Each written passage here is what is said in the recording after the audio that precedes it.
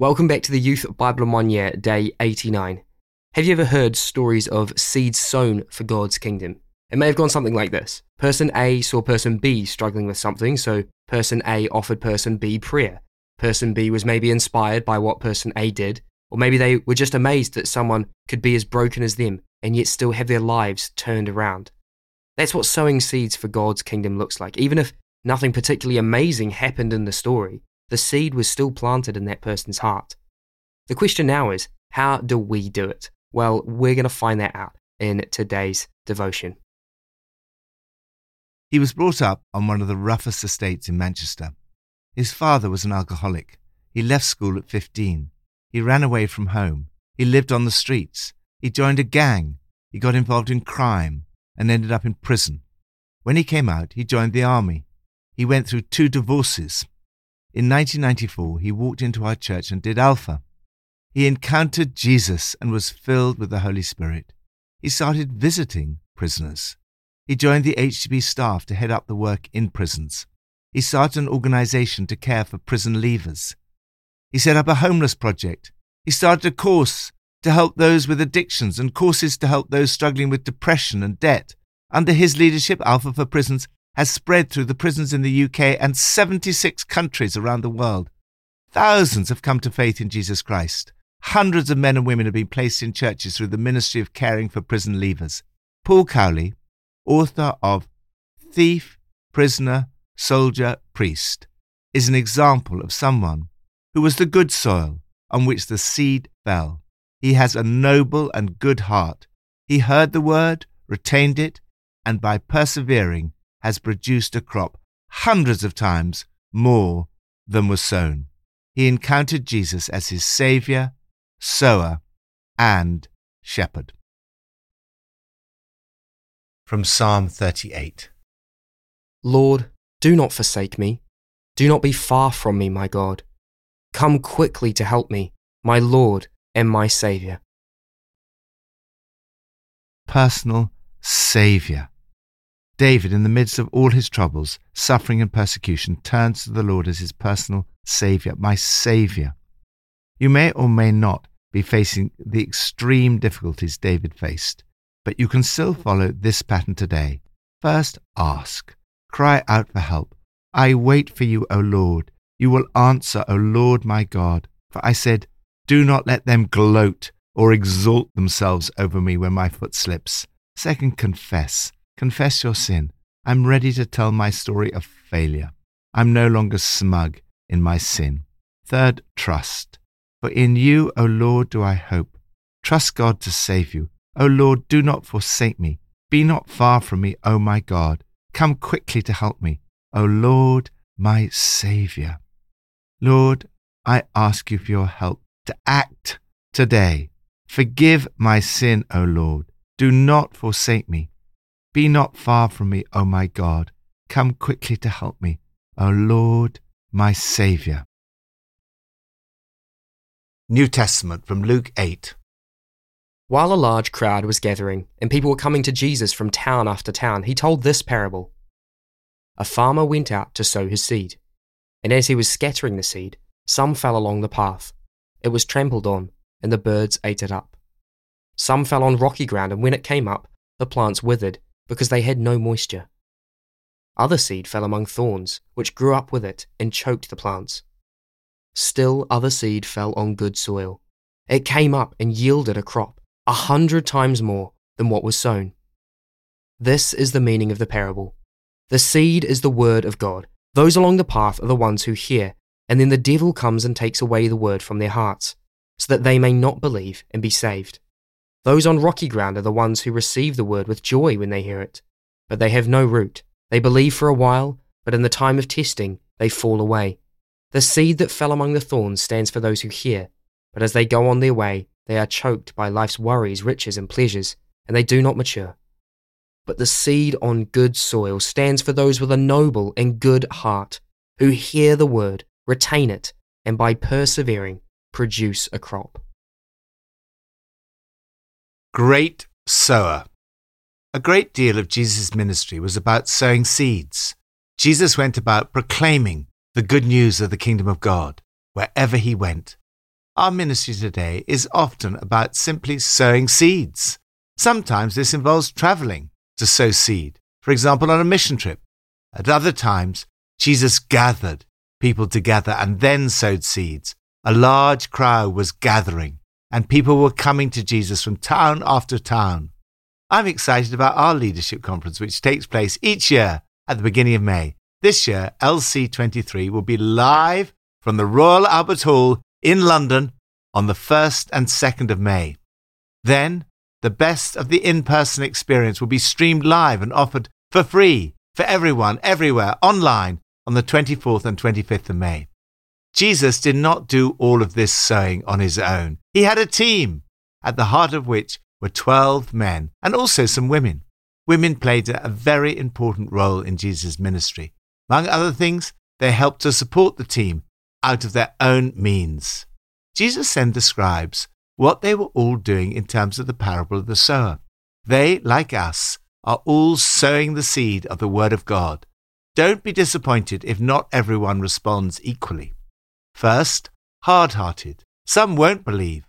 The seed on the road are those who hear the word, but no sooner do they hear it than the devil snatches it from them, so that they won't believe and be saved. Second, faint-hearted. I've never met a strong person with an easy past. Faith is tested. Trouble in life is almost inevitable. Some seem to respond very enthusiastically, but it does not last. They have no root. They hear with enthusiasm, but the enthusiasm doesn't go very deep. It's only another fad, and the moment there is trouble, it's gone. Third, half-hearted. Others seem to be very responsive, but later they drop out due to the thorns of life, anxieties, cares, riches, and pleasures. These are the ones who hear, but then the seed is crowded out and nothing comes of it as they go about their lives worrying about tomorrow, making money and having fun. Fourth, wholehearted. The first three categories lead to great disappointment and sadness. However, Jesus says some will be responsive and steadily bring forth fruit with patience. Or as the Message puts it, these are the good hearts who seize the word and hold on no matter what, sticking with it until there's a harvest. Earlier he said that this crop might reap 100 times more than was sown. I often say that running Alpha is the most disappointing thing I've ever been involved in. It's disappointing when people respond negatively or drop out. But as we read the words of Jesus, we should not be surprised by this. On the other hand, Alpha is also the most exciting thing I've ever been involved in. Those who do respond wholeheartedly to the seed that was sown, like Paul Cowley, have a huge impact, 100 times what was sown. We see this time and again in the lives of those who come to know Jesus. They're filled with the Holy Spirit, go out and tell their friends, and make a great impact on society. These words of Jesus are not just about other people. It's about you and me. Every time we hear the word of God, for example, when we're reading the Bible or listening to a talk, be careful how you listen to the word of God. In one sense, the whole of your life is a response to the word of God. The more responsive you are, the more you'll be given. Lord, thank you for the power of your word to change lives. Help me not to be discouraged by the disappointments, but to keep on sowing the seed. Thank you for the great joy there is when we see seed take root in a person's life and produce a crop 100 times what was sown. Old Testament, from Numbers 27 to 29. Moses said to the Lord, "May the Lord, the God who gives breath to all living things, appoint someone over this community to go out and come in before them, one who will lead them out and bring them in, so that the Lord's people will not be like sheep without a shepherd." So the Lord said to Moses, "Take Joshua, son of Nun, a man in whom is the spirit of leadership, and lay your hand on him." Chief Shepherd. As Moses comes to the end of his life, he sees the desperate need that God's people have for a leader. He prays to the Lord, "May the Lord, the God who gives breath to all living things, appoint someone over this community to go out and come in before them, one who will lead them out and bring them in, so that the Lord's people will not be like sheep without a shepherd. God heard Moses' prayer and appointed Joshua as his successor. God said of Joshua, "The Spirit is in him." Hands were laid on him. He was commissioned. He was given authority, and he became a shepherd of God's people.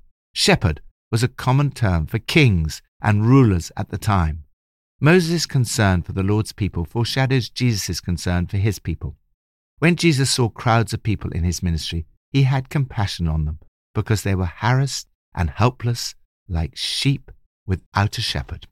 The image of the Christian leader as a shepherd is picked up in a number of places in the New Testament. Peter writes, "Be shepherds of God's flock that is under your care, not lording it over those entrusted to you, but being examples to the flock." Jesus is the chief shepherd. Jesus said, "I am the good shepherd. The good shepherd lays down his life for the sheep. I know my sheep." He says that one day there will be one flock and one shepherd. The writer of Hebrews describes Jesus as the great shepherd of the sheep. The rest of the passage in Numbers, with its regulations for eating and drinking, religious festivals and the Sabbath, again points us ultimately to Jesus. St. Paul writes, "These are a shadow of the things that were to come.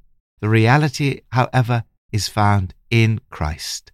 Jesus is the chief shepherd, the great sower, and the Saviour of the world. Lord, I worship you today as the chief shepherd, the great sower, and the Saviour of the world. May I in turn be a good shepherd, sow the seed of your word, and produce 100-fold return. Pippa adds, looking at Luke 8, I'm particularly intrigued by the women who travelled with Jesus and supported his ministry out of their own means. They included Susanna, Joanna, and Mary Magdalene. They'd been healed or delivered from evil spirits. Joanna's husband, Chusa, ran Herod's household. Joanna supporting Jesus and Chusa working for Herod must have meant that there were some interesting conversations in their home. Then there was Mary Magdalene. She was singled out by Jesus and entrusted with this astonishing news. Jesus picked a woman with a terrible past to be entrusted with the most important news in the whole of history. Let's pray. Lord, thank you that you multiply the seeds that I sow. Thank you that you're with me in all the small conversations I have with my friends and my family. And thank you that you are speaking through me.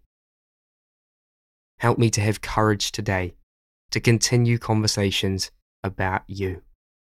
In Jesus' name, amen.